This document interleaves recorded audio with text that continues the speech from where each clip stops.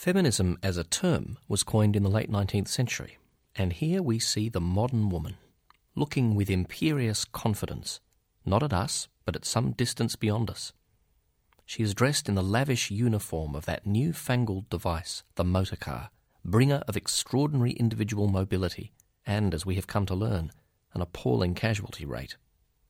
Her gauntlets might be those of a Renaissance knight, and her steadfast gaze and determined grasp advise us that here is no passenger.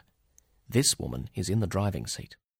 La Belle Chauffeuse, or The Beautiful Motorist, was painted in 1904, during a period when William Nicholson was avoiding formal portrait commissions in favour of portraying friends and family members.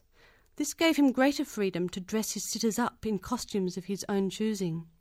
The ravishing contrast of the pale overcoat against a dark background reminds me of Nicholson's mentor Whistler and even Manet. But here Nicholson appears to be attempting to update Edwardian concepts of glamour and femininity to include the age of motor cars and women's emerging autonomy. In fact, women in Britain achieved equality of suffrage with men in 1928.